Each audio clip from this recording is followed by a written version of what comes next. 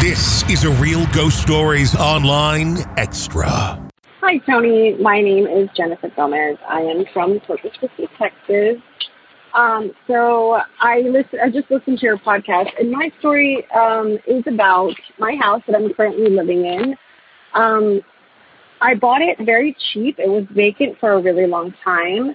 And from what I found out, it was because the owner and his wife passed away, and they left it to the daughter. And I thought, this is a really good deal. It's an older house. It's about, and it was made in the 60s, and it's a nice older neighborhood.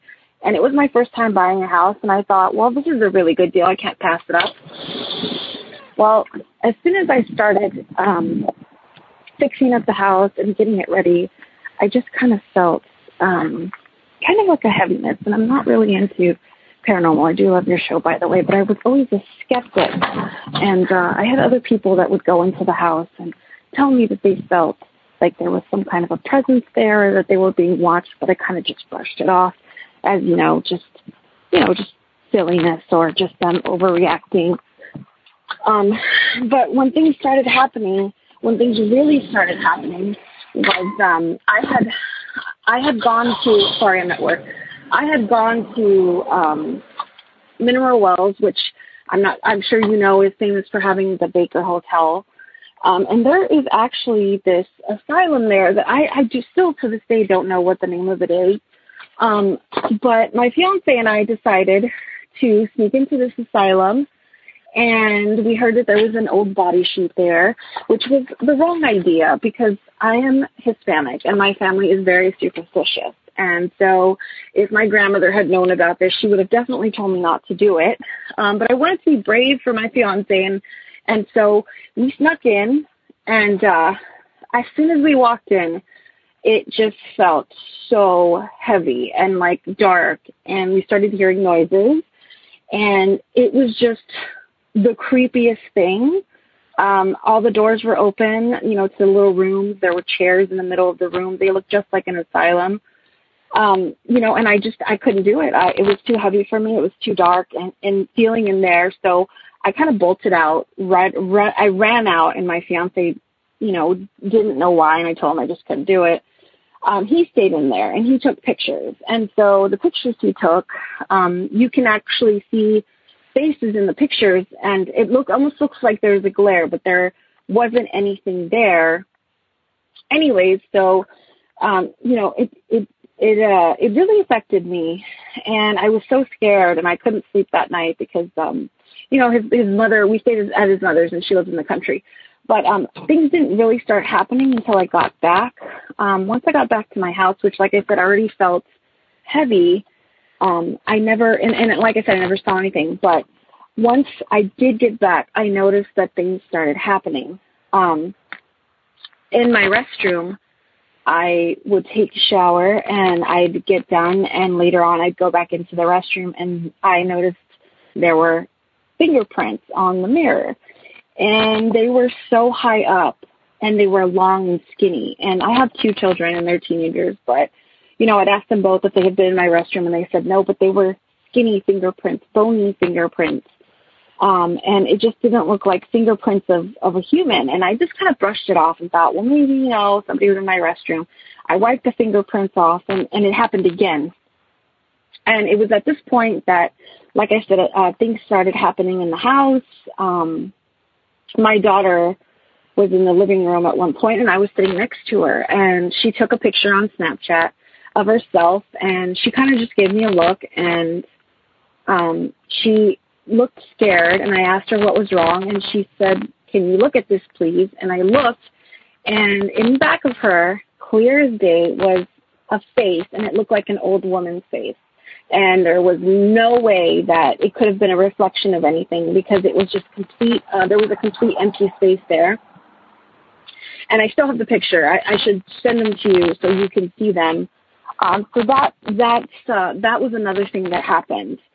Well, then I started getting really bad sleep paralysis in my room, and I've always struggled with sleep paralysis, but this was pretty bad. And I'm not the most religious person. I do believe in God, but it had gotten so bad that in the house, And then this is another situation. My son was by himself in the house, and like I said, we've all felt heaviness, but no one had ever seen anything. And he called me really scared, and this is a 17-year-old boy who's like not afraid of anything.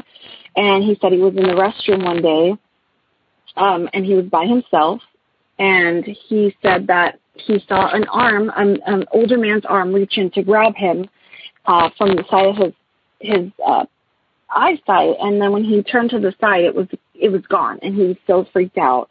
So it was right then and there that I had decided to consult with my grandmother, because she's very religious, she's very Catholic, and she told me that I needed to bless the house with holy water. Well, I didn't know this at the time, but apparently you can buy holy water that's already pre-made.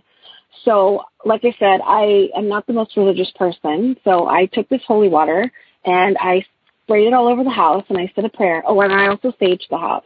And I think that this upset whatever was in the house even more, because it just got worse. I mean, I was having sleep paralysis every single night. I was hearing laughing in my ears, just evil laughing.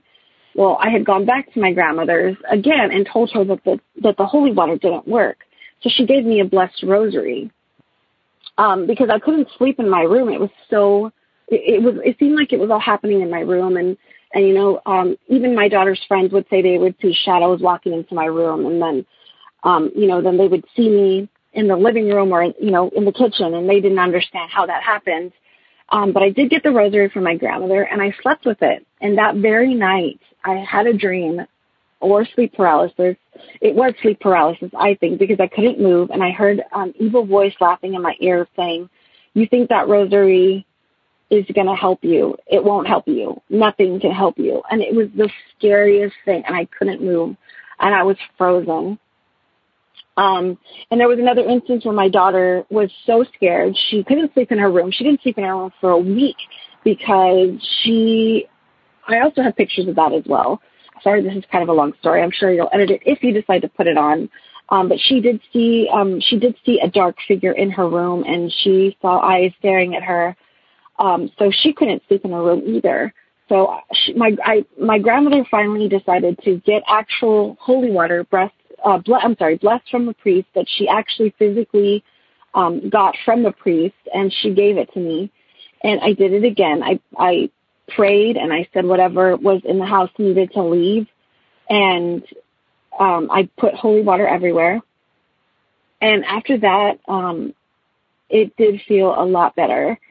A lot better. The heaviness lifted. I was able to sleep again.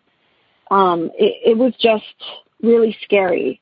I don't know if I know the people that owned the house before me passed away. I don't know if they passed away in the house. I do know that the house was left to the daughter, like I said, but there was also a lot of furniture left over from when they lived there, and the owners, before I bought it, said I could have it if I wanted to, and I'm not sure if maybe they were attached to the pieces that were left in the house, but I do know that my house is definitely haunted. Like I said, it's gotten a lot better. It's not as bad as it used to be.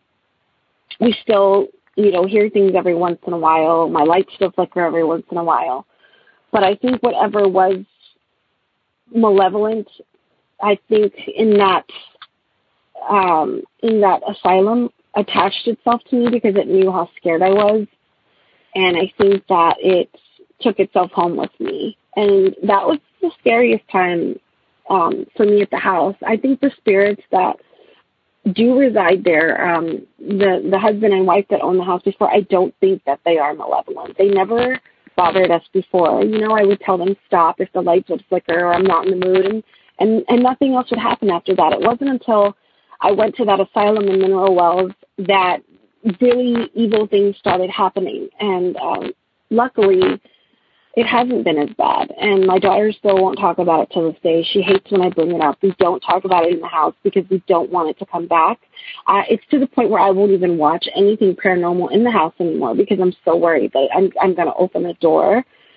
But like I said, it's not as bad now. So that's what I'm a little bit more religious to a point where, I do pray and I ask God to protect my house.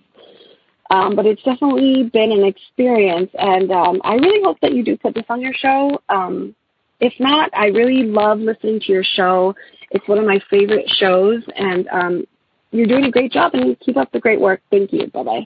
If you want more real ghost stories and access to the world's largest audio archive of ghost stories, become an extra podcast person, an EPP. Sign up now at ghostpodcast.com or patreon.com/realghoststories.